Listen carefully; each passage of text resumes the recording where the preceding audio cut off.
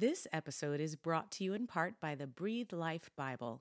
The Breathe Life Bible invites readers to put their faith in action as the hands and feet of Jesus in the world, to address issues of justice with biblical truth, and to be gospel-driven changemakers in pursuit of God's vision of a community where all people are valued and cared for. Learn more at breathelifebible.com.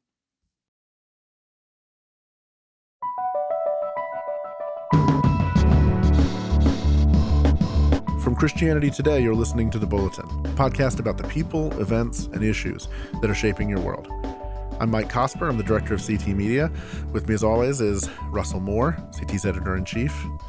Today, Ryan Burge is going to talk to us about some new data showing a decline in church attendance since 2016 and explore why that's happening. Then, Rachel Den Hollander is going to join us to talk about recent events in the SBC related to the sexual abuse crisis. And then finally, Russell and I are going to talk about the coronation of King Charles and what the significance of that event is for Christians over here.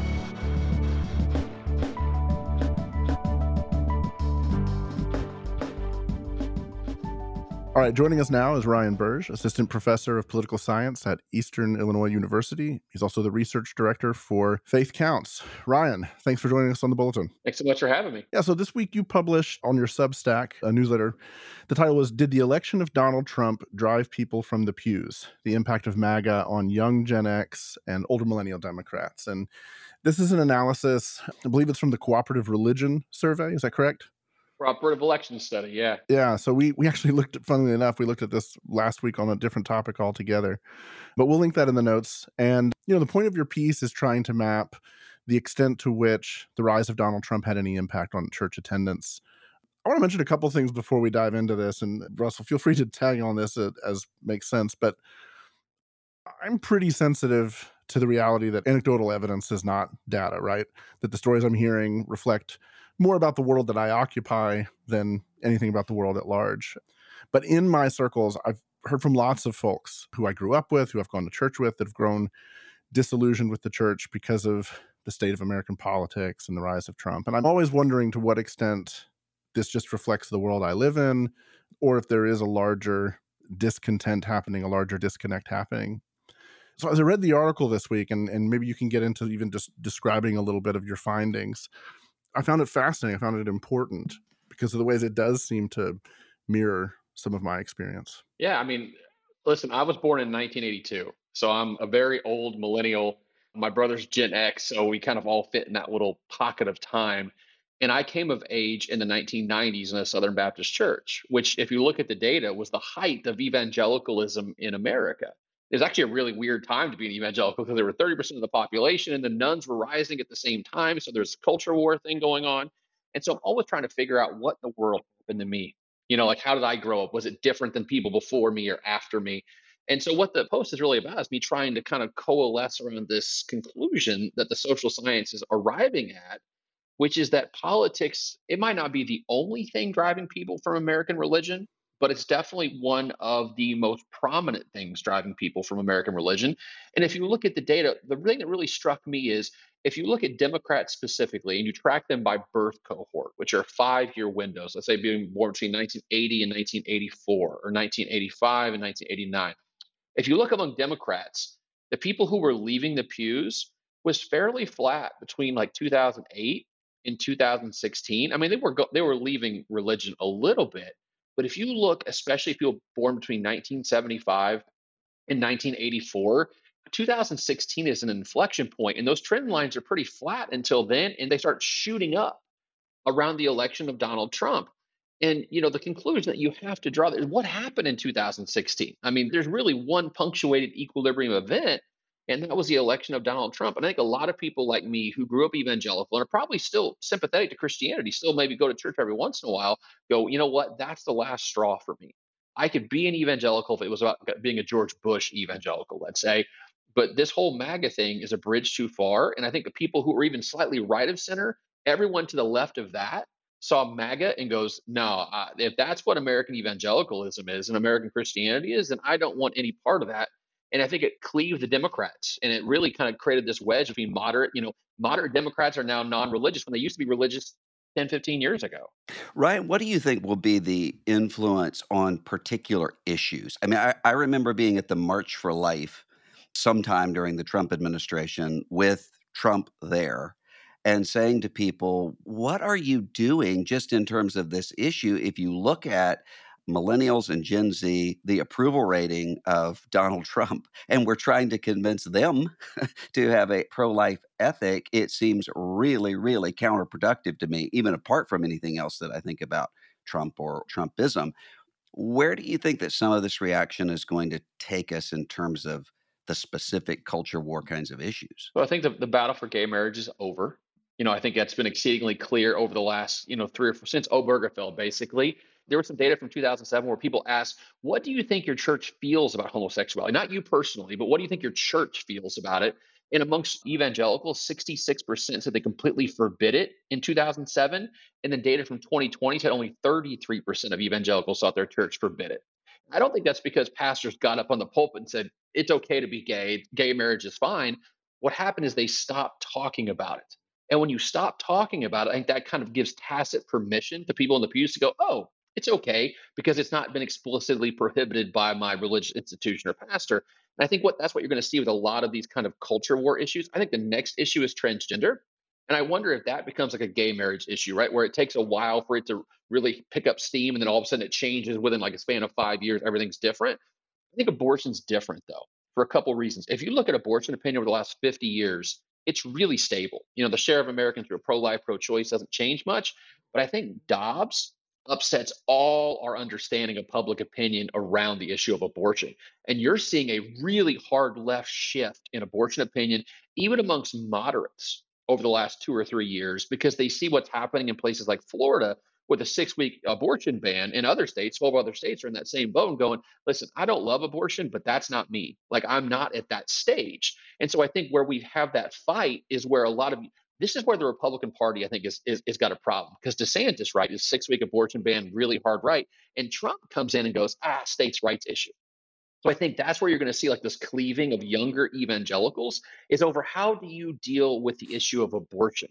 I think for gay stuff, that's not even on the radar. But for abortion, I think that becomes center stage again because Dobbs brought it up to the top of the pile again.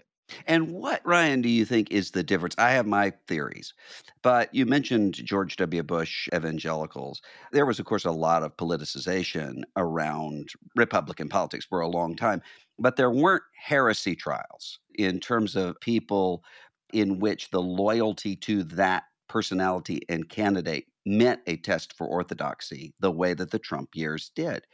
What changed? I think what we're seeing is the purification rites happening on both sides, on the left and the right. And I mean, obviously, Russell, the Southern Baptist Convention has spent the last 5 years trying to drive out anyone who's just slightly right of center and make them a horrible communist leftist. But you see it on the left too, right? You're seeing anyone who does not think that transgender should be accepted, allowing hormone replacement therapy for 7-year-olds, you're going to commit genocide amongst transgender people. Right. One of my favorite illustrations of that is what's happened in the last 2 weeks over abortion. So Florida passed the 6-week ban, which is an extreme view. I think politically is an extreme way to think about abortion. But on the left, there was a whole social media campaign with the hashtag shout your abortion, which was to be like, I'm proud of having an abortion. And I think a lot of people look at that and go, what in the world is going on? Like, I'm not for a 6-week abortion ban, but I'm also not for removing the stigma on abortion either.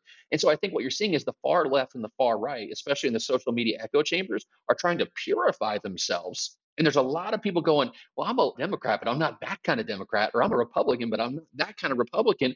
And I wonder if a candidate can exist on either side now that can make the base happy and navigate a primary, which is really difficult, but also not make the center left and center right people want to throw up when they go in the voting booth on election day.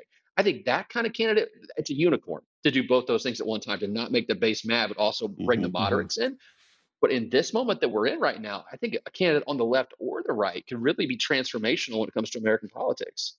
Well, and it seems like, people always talk about how part of the way Biden won in 2020 was like the basement strategy. Because of COVID, he stayed home, but also he seemed to run without paying a whole lot of attention to what was going on online, where the online pressure was all to push left and to look like Bernie Sanders and to go as far in that direction as he possibly could. He just kind of ignored that noise. Now, he's governed in a different way, but he mostly ignored that noise. And I think that the thing that makes me wonder when I hear these kinds of stories is, to what extent is there a pathway for someone, even in these primaries, when these issues are becoming more and more important and more top of mind for people, is there a way to be sane, so to speak, on either party and run through that middle lane? Or are we simply in a place where, because of gerrymandering and everything else, the online base really is that, like, are they really truly that powerful that they've crowded out the lane? I think on the right, they are. So here to me is the most important moment that happened over the last couple of elections, right? So Trump begins to win primaries and caucuses early on. The rest of the Republican field does not coalesce around one candidate and make it a head-to-head fight, right? What they should have done is the Rubios and the Kasichs and the Cruzes should have come together and said, okay, we can't beat you with 12%, 14%, and 22%. We need to all combine forces and try to beat Trump head-to-head. You know what the Democrats did? As soon as Biden got that lead early on with South Carolina, you saw Klobuchar drop out. You saw Buttigieg drop out. You saw the rest of the field basically go, okay, we know who our candidates, besides Bernie, we know who our candidate's going to be. Let's throw all our weight behind that person, because Biden is not Bernie. Bernie will not win the general, and Biden will. So I will give the Democrats points on this. They figured out who their moderate candidate was, the most likely to win a general, and they threw all their money and all their support behind one. The Republicans waited too long in the process. And I think that's what got you Trump. If Trump loses in 2016, we're not talking about Trump today.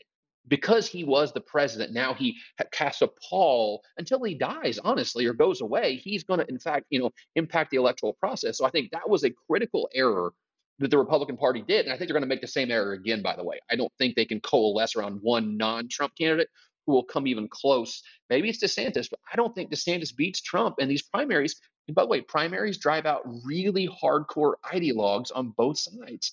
And Trump's base is really energized, much more than I think a candidate like DeSantis can get his base, ginned up and ready to go. Ryan, there was a Democratic political strategist who ran a presidential campaign who said to me one time, Democrats only win with a person who is comfortable in a South Carolina African-American church. And you can look at, in every case, a candidate who has a sense of dis-ease in that sort of environment has always won. What does the sort of secularization sorting that you're seeing in this data, what does that do to the African American vote, particularly, and to the Democratic Party? So I'll give you a staggering statistic. In 2020, 45% of Biden voters were atheist, agnostic, or nothing in particular. 45% of Biden voters are nones. And I think there's a very good chance by 2024, but definitely by 2028, that it's half. At least half of all Democrat voters are going to be non-religious. I think the Democratic Party has a really difficult problem when it comes to religion, because you got to think about this, right? Take the Equality Act, which is something that was kind of bandied around for a while. It's kind of fallen off the radar. It was an act that basically said that that no institution can discriminate against you based on your sexual orientation or your gender identity, which practically means that churches couldn't fire people for coming out as gay or trans. Like the pastor, you couldn't fire a pastor for being trans. Obviously, Black Protestants don't like that. They don't want the government telling them who can be their pastor. Atheist agnostics love that. How are you going to square that circle going forward, right? Where half your base is saying we want the Equality Act, but then you still got your Hispanic Catholics and your Black Protestants and your Muslims and your Hindus and your Buddhists who are, think religion should take some supremacy in public life and really, over the government. How do you pass laws that the atheist agnostics want, who are very loud? By the way, 50% of atheists gave money to a candidate or campaign in 2020. 50%. You know what it was amongst white evangelicals? 26%.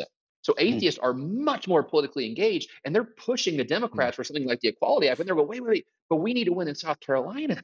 Like, we need to win the Muslim vote. We need to win the Hispanic Catholic vote. And we can't do both those things at the same time. I think the Republican Party's problem is white Christianity. They got one note. It's white Christianity is good. The problem with that is white Christianity is dying in America. So their base is getting smaller. So I think both parties have a problem. I think the Democrats' problem is, how do you keep everyone under the big tent? And I think right now, it's don't talk about it. Kick it down the road as long as you possibly can, but eventually you're not going to be able to. Here's a question for you, Russ. I'm wondering, do you think the way we talked about religion in church changed in 2016? significantly? Because I can look back. I mean, people often talk about Bill Bishop's book, The Big Sort, the 2008 book that talked about the way America was sorting into these homogeneous communities. I'm actually in that book. He came and interviewed me about our church Sojourn and how we had created a little bit of sort of a small expression of diversity in our community. And what's interesting, I always think about it because I wonder, like, how would that look now if we really got into the weeds of my own community now? And I don't know that it's actually changed that much, but I think part of the reason that it hasn't changed that much is there's a lot of resistance from political conversation from the stage. I mean, we talk about life issues, we talk about, gender and marriage issues generally. But I don't think anyone has ever misused the idea of, if our nation would humble themselves and pray and made it a sermon about America. Did that change more broadly in 2016? The imperative of you got to beat Hillary Clinton, you got to vote for Trump, create a different kind of incentive for preachers. I think even with the churches that would have been heavily politicized, I can think of a pastor in the 2004 election who stood up and was talking about, we're not going to talk about specific candidates, but you need to support a candidate who, and he gave a list of issues with a picture projected of George W. Bush on the wall, and then said, and you need to oppose candidates who, and with a picture of John Kerry projected on the wall. I mean, so that was there. But subtle. it was subtle. But what you ended up having in 2016, I think, is a much heightened sort of apocalyptic catastrophism. This is the last presidential election you'll ever survive if you don't do the right thing, along with an effort to really retaliate against people who weren't on board or who weren't adequately on board. I mean, so I think that's different. Do either of you have a sense when you talk about that kind of an enforcement mechanism, right? Like the pressure. Some of that's just the personality of Trump. He kind of demands that in the way he communicates and the way that he projects. If he goes away, does that change? I'm in the pulpit every Sunday, right? So I preach every Sunday. And the one thing you realize we're doing it for a long time is, man, you have no legal protection as a pastor. You can be fired for any reason. What color tie you wore, what your kids said in Sunday school, like what your wife did last weekend. And so I think a lot of pastors are just cowards because they don't want to get fired, which, listen, I get it. I don't want to get fired either. So what they do is they kind of try to pick the least controversial way. And that's why you hear a ton of sermons like 4 ways to be a better father or 3 ways to be a better parent, because no one's going to get mad at you saying, like, spend more time with your kids. What they're going to get mad at you about is talking about issues like everybody matters to God, including illegal immigrants. So I think, and there's data that backs this up, by the way. We asked people, like, over the last 12 months, have you heard any of these issues in a Sunday sermon? There are like 15 issues, everything from immigration, healthcare, voting, you name it. And you know what the plurality answer was? None of the above. Like 30% of people looked at the whole list of 15 and go, nope, didn't hear any of that. And only half the people had heard one issue or zero in the last 12 months. So, the idea that like the pulpit is politicized, I think is absolute bunk. I think the vast majority of churches, even during an election season, you will not hear anything even close to an overt political reference, especially to these non-denominational churches, right, that are growing rapidly. And the reason they're growing, they're growing in the suburbs. And the suburbs are politically diverse. Like, they're not red, they're not blue, they're kind of purplish. Michael Jordan was asked one time, why is he not more political? And he said, because Republicans buy sneakers too. And I think a lot of these non-denom pastors are like, why would I talk about politics from the pulpit when half my suburban audience is probably going to vote for Biden or vote for Trump? Why would I turn half of them off? Because my goal is growth. That's our whole reason d'etre, right? To continue to get more people in the pews. So why would I segment my audience that way? So I think the people you see on TV and hear about and read about on Twitter represent the outlier on an average Sunday. Yeah, but where I'm seeing the real crisis for pastors right now, specifically with those non-denominational suburban sorts of pastors who are doing exactly what you say, but are getting hit from either a small group of the right, usually in most cases, or of the left, who are willing to, your silence is deafening, sometimes on things that are just completely ridiculous. I mean, I just talked to a pastor this week who his silence is deafening on the World Health Organization attempt to some crazy conspiracy theory. And it just hits and hits and hits. And those are the folks who are getting hit with it because they don't have a completely sorted out sort of congregation. It's just not working to try to avoid the issues anymore. Really, the sad assumption there, Russell, is you want your congregation to be politically echo chambered. at that point. Like life is easier if you're all liberals or all conservatives. You don't have to deal with trying to hit both sides. You can keep hitting the same notes over and over again every Sunday, and you're going to get famous Right. doing that. But I think like Right. that's the worst thing that's Yeah. happened to religion. So if you look at the data over the last 50 years, it used to be the more you went to church, the more you trusted people, interpersonal trust, right? Like I think Yeah. other people can be trusted. But over the last 10 years, you know what's happened? The more you go to church, the less trusting you are of other people. I think one of the reasons for that is because we purified the church in such a way that you don't see anyone who's outside the big sword, right? Bill Bishop. You don't see anyone outside your political milieu. So you don't know Wow. any Democrats. You don't know any, I don't know, like you get stuck in these little bubbles and you don't realize that church did not used to be that way. And I think from a social science perspective, that's really bad. Like the churches are so homogenized now. We were a lot better off when you had Democrats and Republicans sitting in the pew every Sunday, and the pastor did not feel compelled to talk about politics at all from the pulpit. Okay, so historical trend lines like this are just that. They're trends. You're living in the worlds of charts and graphs and numbers, looking at this stuff all the time. Is there anything that you've seen or that you're seeing that could offer any direction or that offers you any hope in terms of how these negative trends might reverse or how evangelicals can respond to some of these things? So the nuns have sort of plateaued. Like the youngest nuns, used to be the line just went up and up and up every successive birth year, just be 1 or 2% more than the prior birth year. But if you look like the last 5 years of data, it goes up and up and up. Then it hits about people born, they're 23, 24 now. And that line just sort of flattens off. So I do think we've sort of seen the worst of it. Like the worst of it's over now. I always tell people we're never going to get to a point in America where 60, 70% of Americans say they have no religious affiliation.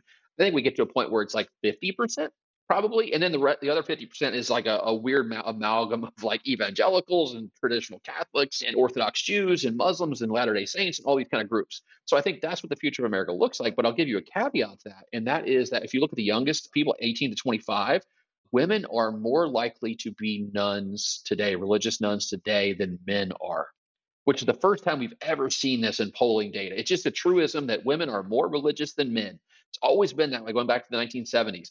And amongst the youngest people, we're seeing that men are more likely to be religious than women.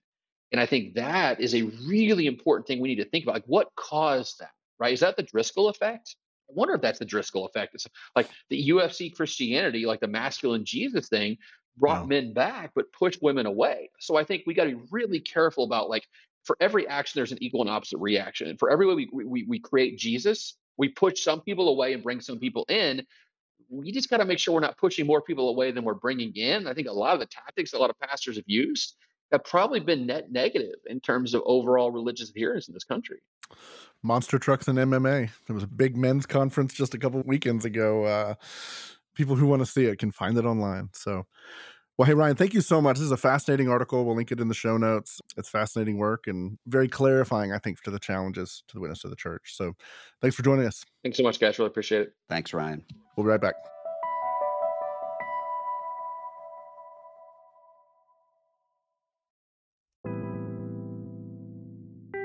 Nicole here.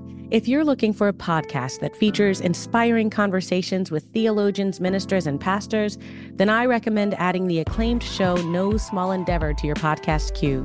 Produced by Great Feeling Studios and PRX, No Small Endeavor explores what it means to live a good life. Each episode, host Lee C. Camp sits down with special guests like the queen of Christian pop, Amy Grant, and pastor and theologian Tish Harrison Warren to ask what it means to live a life worth living. If you're looking for somewhere to start, check out their new episode with Malcolm Gladwell, New York Times bestselling author and host of the wildly popular podcast Revisionist History. They explore how Malcolm became a stellar storyteller, some of the things he may or may not regret, and so much more. It's absolutely worth a listen.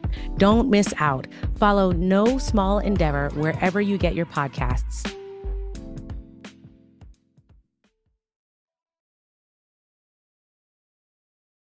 Okay, so joining Russell and I for this next conversation is Rachel Den Hollander.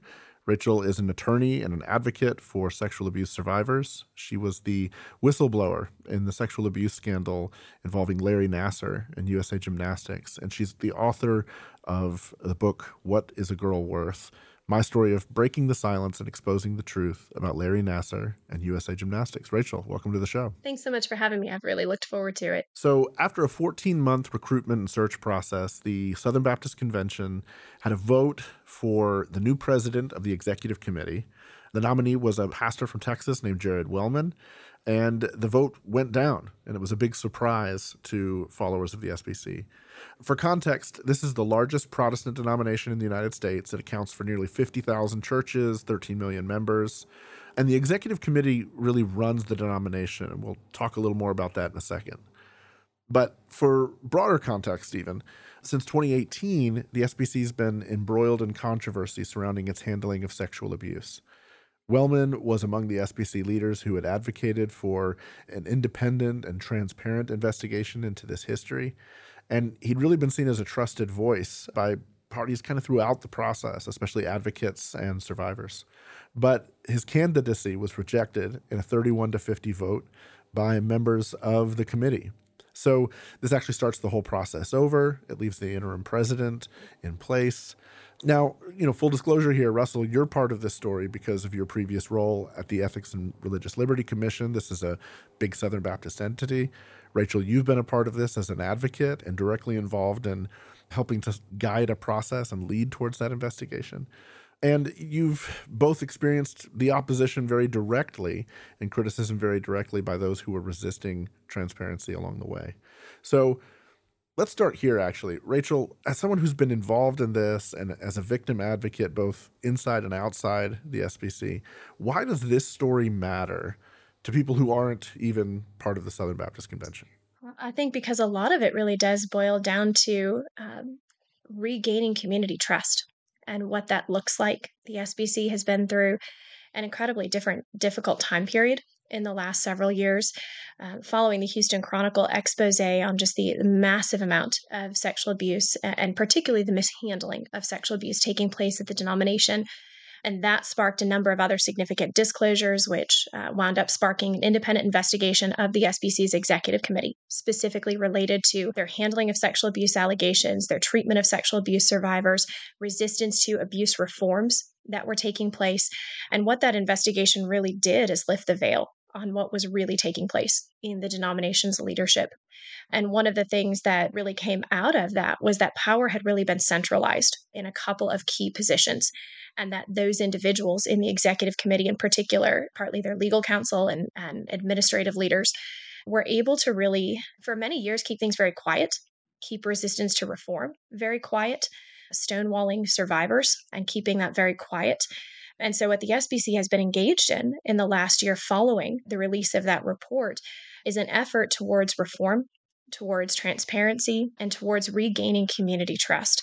And Jared Wellman was really a leader over the last several years in that issue. And so watching how that has unfolded, I think says a lot about where the convention is at and about the steps that need to happen going forward. And I think it's shaken a lot of people. And the reason that this really matters outside of the denomination is because the SBC is not unique in the crisis that it's facing. We have seen sexual assault crises happening in the ACNA, in the PCA, in a number of other denominations across the country and religious organizations across the country. But the SBC is such an important player in American evangelicalism that the way they handle this going forward is either going to become a template for other denominations to follow or is going to assist in a continued pattern of unhealth. Russ, to you, tell us a little bit about specifically this role. Why is this role such a significant position? And was this a surprise to you when the vote came down? Well, this was stunning. And I don't think people who are sort of outside of the Southern Baptist world can really understand just how unprecedented this is. I cannot think of a situation in all of Baptist history where a search committee has brought a nominee and that nominee then lost the vote, much less to this wide of a vote. It really is a test of the emergency broadcast system for a Southern Baptist Convention meeting in New Orleans, where a lot is at stake and a lot can go wrong. And what concerns me in all of this is that, I mean, on the one hand, I actually texted Jared Wellman and said, I only in a very limited sense am sorry that you've had to go through this.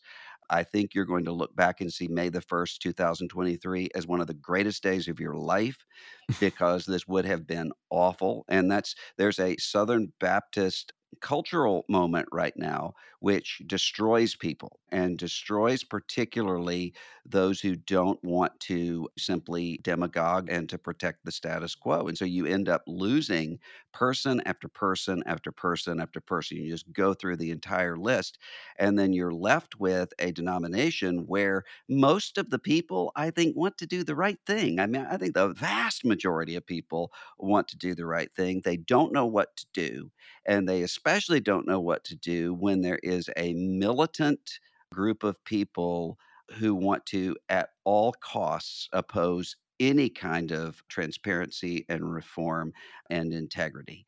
And I just don't see a way out of that right now. The SBC Executive Committee presidency is a huge position in Southern Baptist life, partly because the Executive Committee has become far too powerful, far beyond Baptist ecclesiology or their own competence.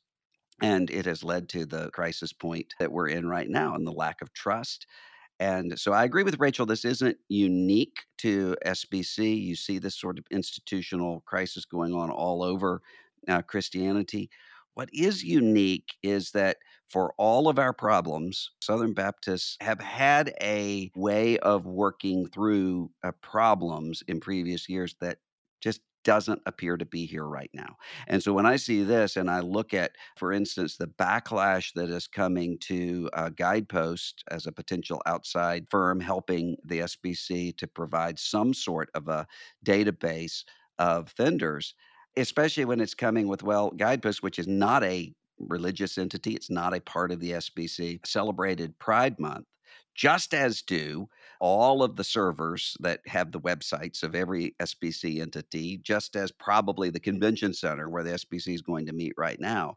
But because of the way that that can be used, if they blow up this, I don't know what the plan B is. And in talking to people, I don't think anybody else knows either. Rachel, maybe you could get a little granular for us. What is the substance of the debate? What are the things that are being fought over, resisted? What are advocates asking for that people within the denomination don't want to provide or don't want to, things that don't want to be opened up? Where's the lack of transparency showing up? In general, when it comes to abuse reform, there are a couple of different levels. There's massive distrust in the survivor and advocate camp, which I frankly share. While I am deeply grateful for the steps that the Southern Baptist Convention took with the independent investigation and the way that set up really was a template for other organizations, I think it was done very, very well.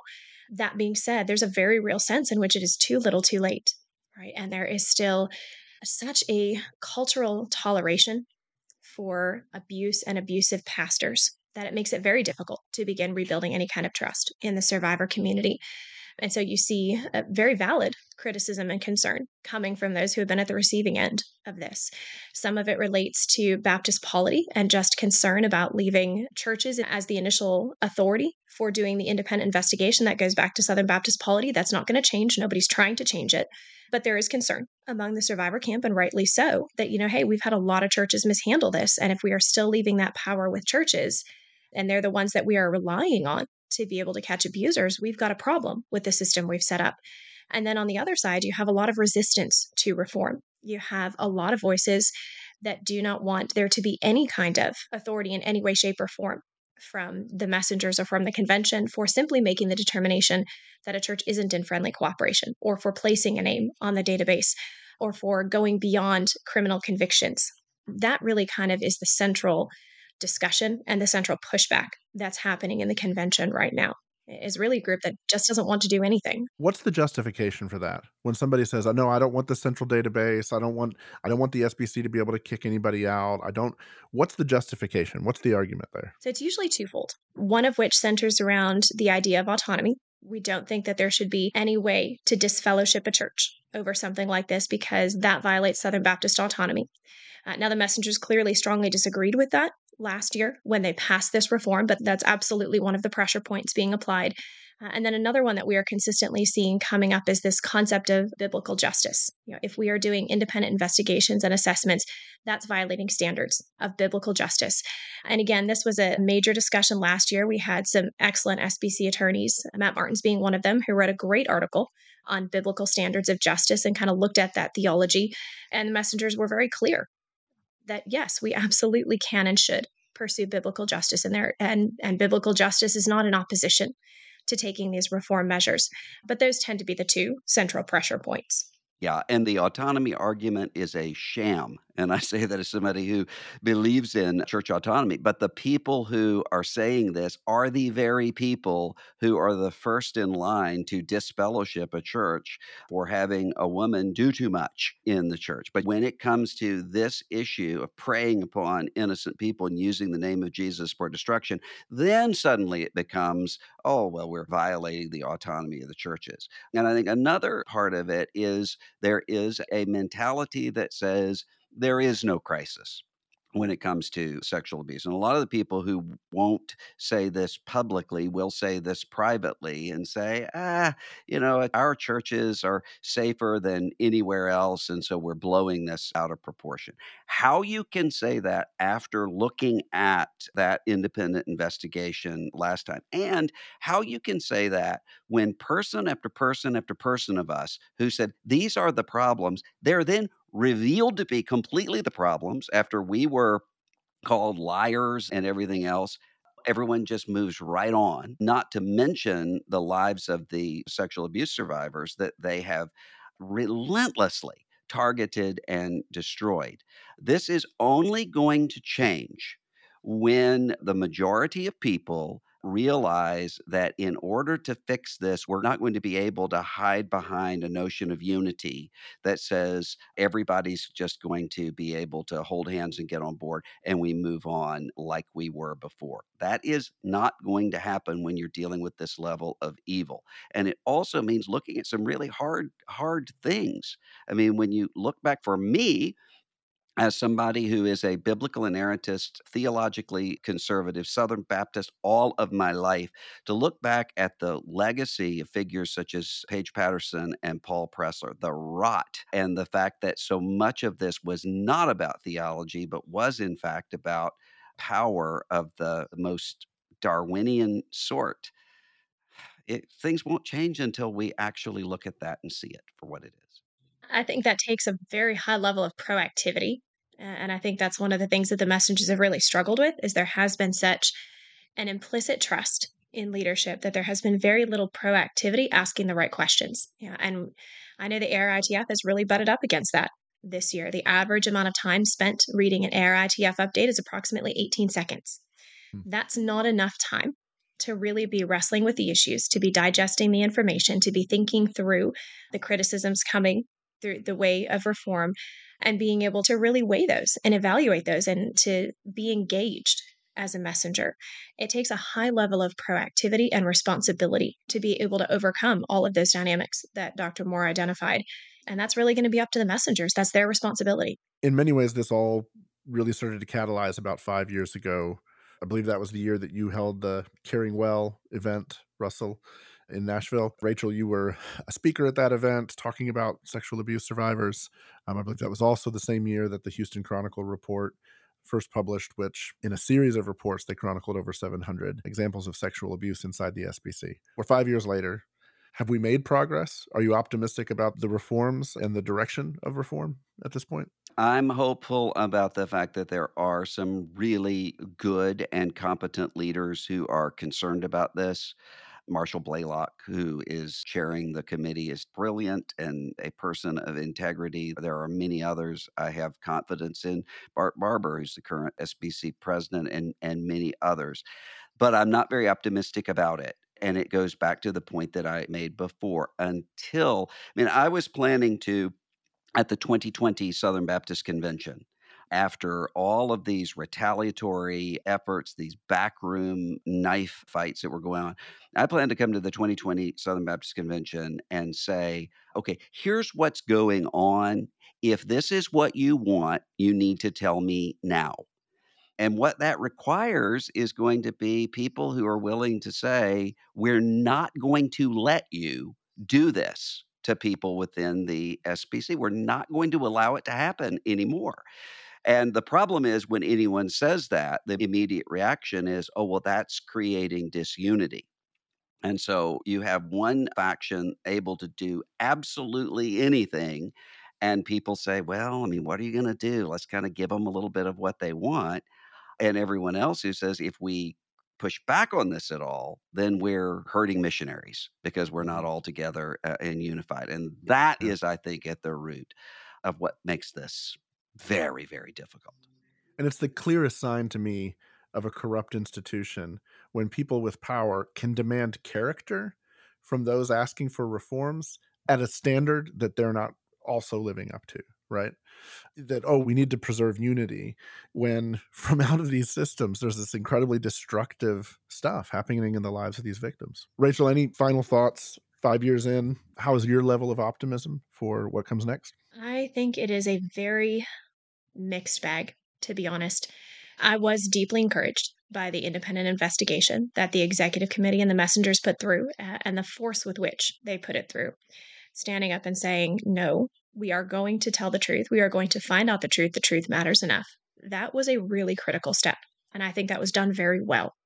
Whether or not the SBC is going to follow through on the reform is where it is getting much more difficult.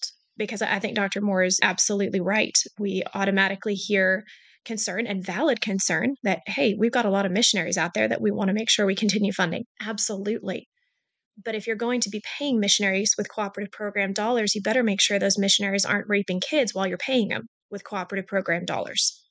We want all of the benefits of co-laboring and none of the responsibility of it.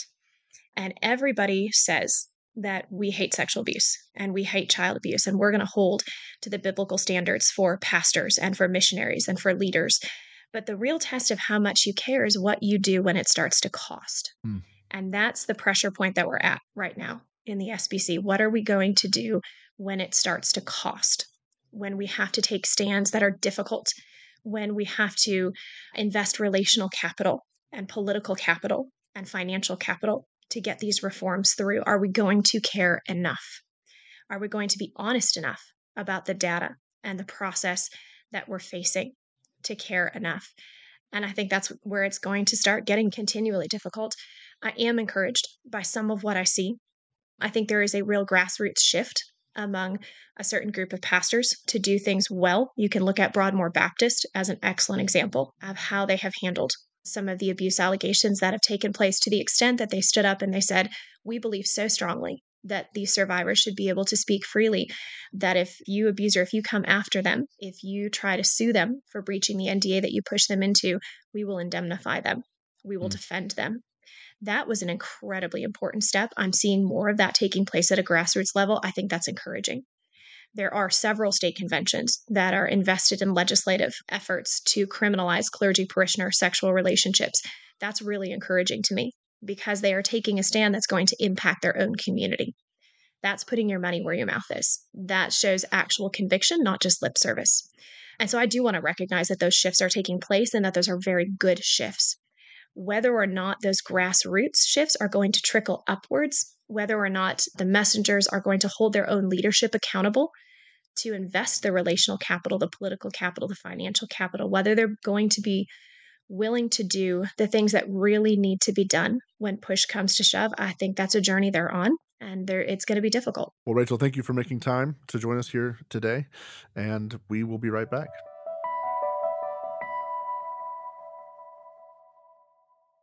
This episode is brought to you in part by Seattle's Union Gospel Mission. Over 13,000 people in the Seattle area are homeless. Kathy is one of many who found a new life through Seattle's Union Gospel Mission. Growing up, my dad and I didn't get along. I kept running away from home until one time I was assaulted.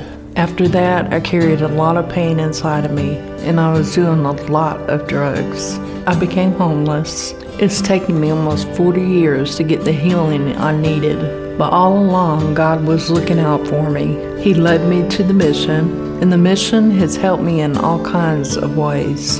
I've learned how to set boundaries and say no. Now I'm looking forward to working for the mission. I want people to know there's hope out there. God can help you heal. And grace will lead me home. To hear more, volunteer, or donate, visit ugm.org. So this weekend, Charles of Edinburgh will be formally ending his 71-year internship and be coronated as the new King of England. He assumed those duties about a year ago with the passing of Queen Elizabeth.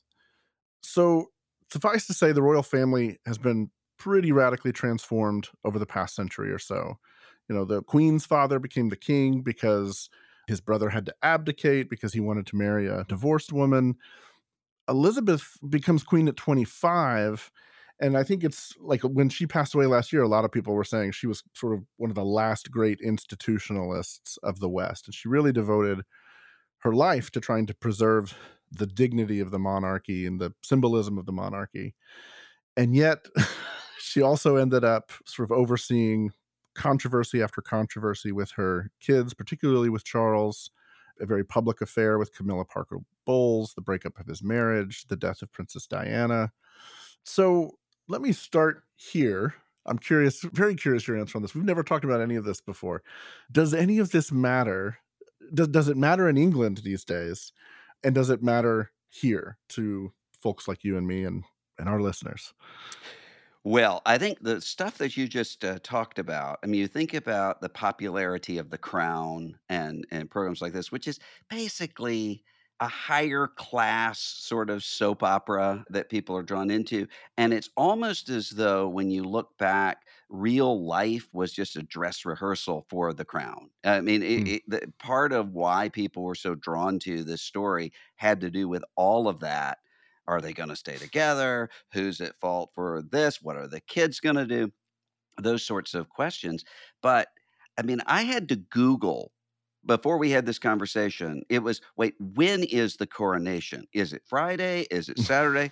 I mean, there wasn't Google, but nobody had to try to find out when the royal wedding of Charles and Diana was in whatever that was, 1981. So there is a diminishment there. And there also, it just looks so distant right now because there really is no distillation of cultural Christianity more than the British royal family and the relationship with the Church of England. And you look and you see a Church of England that is just almost gone. The structures are still there, but it's like a rapture of the church has taken Anglicans out of England, and it's getting worse and worse all the time. So in that sense, it just looks really antiquated and out of step to a lot of people. Yeah, and I think there's an increasing, and you never know with these things if is this just an online thing or is this a real thing? But it does seem like there's an increasing sort of disgust over the decadence of it all. The degree to which the state is funding this multi-million-dollar thing. He's going to have a crown on his head with, I want to say it was something like $500 million worth of jewels and gold and all the rest of it. I mean, they created their own emoji. The royal family rolled out a specific emoji for the coronation, which I wouldn't even know how to get it where I'd want to do it. But it is fascinating because it is, after I was reading this morning, part of my prediction is that the event itself is nonetheless very powerful and moving to the people that watch it. Because there is something about the symbols. There's something about the liturgies. There's something about all of that kind of hijacks cynicism in a way that often happens in churches and weddings and funerals and these different places, where kind of the story told through the imagery and the ceremony and everything else does speak to something that we really want, which maybe gets back to what you were saying in the beginning. Even in the soap opera nature of the way we watch the royals, we're wanting to hear and see a grand story of some sort. And every soap opera eventually runs aground. I mean, there's a reason, but they tried to bring back Dallas. It didn't work. I mean, there's a natural sort of endpoint to it. And I have mixed feelings with this because I'm a James Madison Revolutionary War guy who grew up on Schoolhouse Rock, No More Kings. I'm not by any sense a monarchist. The old, we have no king but Elvis, just modify that, but Jesus, and I'm there. But I'm really worried when I see the decadence of institutions. And when I look around at what's happening with the royal family, where it's not that the sort of Meghan Markle, Harry stuff is kind of at the periphery of a larger story, it really is the story in a lot of ways, even in England. And there's a sense of not knowing what the future is going to. I mean, think about how irrelevant the monarchy has been to, for instance, Brexit. The country is in a crisis turned against itself, and the monarchy has not been a stabilizing factor there.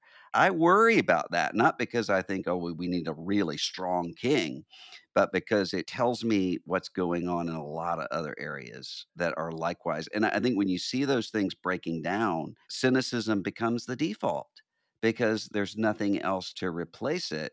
And then I think we end up with a situation when you end up with institutions that disappoint and fail so often. I think that has spiritual implications. I mean, we're watching a crown being put on someone that's really meaningless, and yet we sing "Crown him with many crowns." We are supposed to have some sense of what kingship means, and the decay of institutions means I don't think we do. One thing I thought about this morning is, people talk about the distinction between celebrity and fame. Yeah. And fame is something that comes about because of the deeds you've done or the positions that you hold, like something about accomplishment and your place in the world. And celebrity is your ability to keep your name in the media and be celebrated. And, you don't have to have accomplished anything to be a celebrity except capture the attention of the press. And what's interesting about the royal family is that those lines have been kind of blurred, because as heads of this important state institution, as heads of the monarchy, their fame, so to speak, is kind of built in. But the nature of the press, the nature of the paparazzi, really beginning with Princess Diana, who really knew how to manipulate, like she had a good instincts for how to capture the imagination of people as a celebrity, began to kind of blur those lines. And it feels like in the public feud between William and Harry and all the rest of it, it's this game where you don't quite know what to make of who these people are supposed to be. And part of it, I mean, the monarchy is not less than this, or is not more than, is more than this, but it's not less than this. It is in many ways a stand-in for patriotism and love of country. So there's a sense in which, I mean, when I'm in England with, even just with evangelical Christians who are far more diverse politically than American evangelicals tend to be. And they're all over the map politically. They disagree with each other on everything from Brexit to Boris Johnson to everything else, but they all revere the Queen. And that becomes that point of commonality that when that's diminished or when that's lost, the question is what replaces it? If celebrity is what replaces it, that's just by nature ephemeral. I think that there's a sense of identity crisis in England and in many ways everywhere. And I just don't know what's coming next. I mean, it's almost like a French Revolution of celebrity has happened. Yeah. Someone made a joke about, like, instead of bread and circuses, it's emojis and quiche, because there's this whole quiche thing that's like the celebratory food. I mean, on that front, I did think there were two things that struck me as especially interesting. One is that, before the Queen passed away, her sort of wishes for Camilla Parker Bowles was that her title would be Queen Consort, which indicates that she's sort of out of the line of succession and all the rest. And that was not a given that would happen, because she was, his second wife. But in all the communication from the royal family in recent weeks, she's simply being referred to as the Queen. And there's not been an official statement that that's her title, but I mean, that's the expectation. So that's a big shift. And then the second shift is that during the ceremony, witnesses to the ceremony are going to be asked to make this pledge where they say, "I swear that I will pay true allegiance to your majesty and to your heirs and successors according to law, so help me God." That's new. That's not been a part of this ceremony, this sort of very outward expression of allegiance. And it's created no small amount of pushback from both inside the country and in the Commonwealth, where this is going to be observed. it just struck me as funny. Like it speaks to authority, the way we think Yeah. about authority, that in a sense, the position he serves and that the role, and that, again, with the Queen, you had this sense that in her role, she was providing a benefit to the country and she was embodying something in the country. And it's like, I don't know anything about Charles's motivations or anything, but it's almost like as he takes the role, he's like, can we just goose that up a little bit so they really know I'm in charge? Yeah. If you have to say it, it's not true. Yeah. Yeah. Yeah. And I mean, you think about Queen Elizabeth's authority was a personal authority that seemed very much earned. Just as somebody who got the country through everything from wars to COVID to everything else. I was Nick Cave, the musician, had to respond to people who were upset that he was going to the coronation. Are you a monarchist now? You're supposed to be a rock and roll rebel. And what would your younger self have thought about this? And he said, first of all, I don't care what my younger self thinks. My younger self was an idiot, which I think is true for a lot of us. But he said, but secondly, he said, he talked about meeting Queen Elizabeth, and he said, he said, and I'm somebody not impressed with monarchy, but she seemed to literally glow, that there was just something. Well, that was authority, and it was an authority where people could remember all of their life story. Queen Elizabeth is there to say, hey, we're England, we can get through this. That does carry a lot of weight. And we just have so few institutions or people who still retain that kind of authority right now. So let me ask you a question that comes from the other angle then. In the States right now, you have this sort of rising sentiment around nationalism, around Christian nationalism. Obviously, a monarchy is a very nationalistic idea. Mm-hmm. In one of the more famous books that's been published in the last few years, it literally talks about the establishment of a sort of neo-monarchical Christian prince, I think is the language in this book, that we need in the States. How do you juxtapose that impulse that has come about because of the populist movement and the sort of populist fervor post-Donald Trump? How do you locate that in relation to the flip side of it, which is this decadent monarchy that's on the decline in terms of its influence and stability? It is not a longing for actual monarchy and authority and unity. It's the reverse of that, because in an American context, these guys are always wanting to say, how do we thumb our nose at the consensus, and how are we proving how naughty we are? And what better way to do that in an American context than to say, ultimately, what we need is a king? And part of that is because there is no danger of that ever happening. Right. And so all you're able to do with that is cosplay and to say, oh, well, we're wanting to prove how really authoritarian we are. And it's a kind of anti-patriotism. But I think that's the point. When you don't have legitimate authority, the kind of authority that Mark 1 talks about, he taught as one with authority and not as one of the scribes.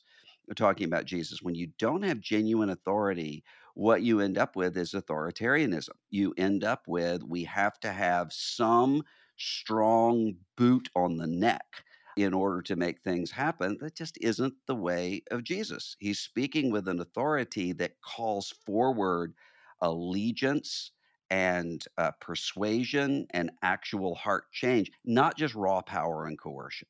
And the longing, even just in these imaginary scenarios, for that kind of, we need a big, tough fighter who's going to make everybody obey, is another sign of a loss of authority. All right, so they're predicting 300 million people will be watching this on Saturday morning. Final question for the day, will you be among them? No, I'll watch it on YouTube later. All right. Well, that's it for us this week. Thanks for listening. We will see you next week. The Bulletin is a production of Christianity Today. It's executive produced by Eric Petrick. It's produced by Matt Stevens. It's hosted by Russell Moore and Mike Hosper. Azure Phelps is our associate producer. The show is edited and mixed by TJ Hester. Graphic design by Brian Todd.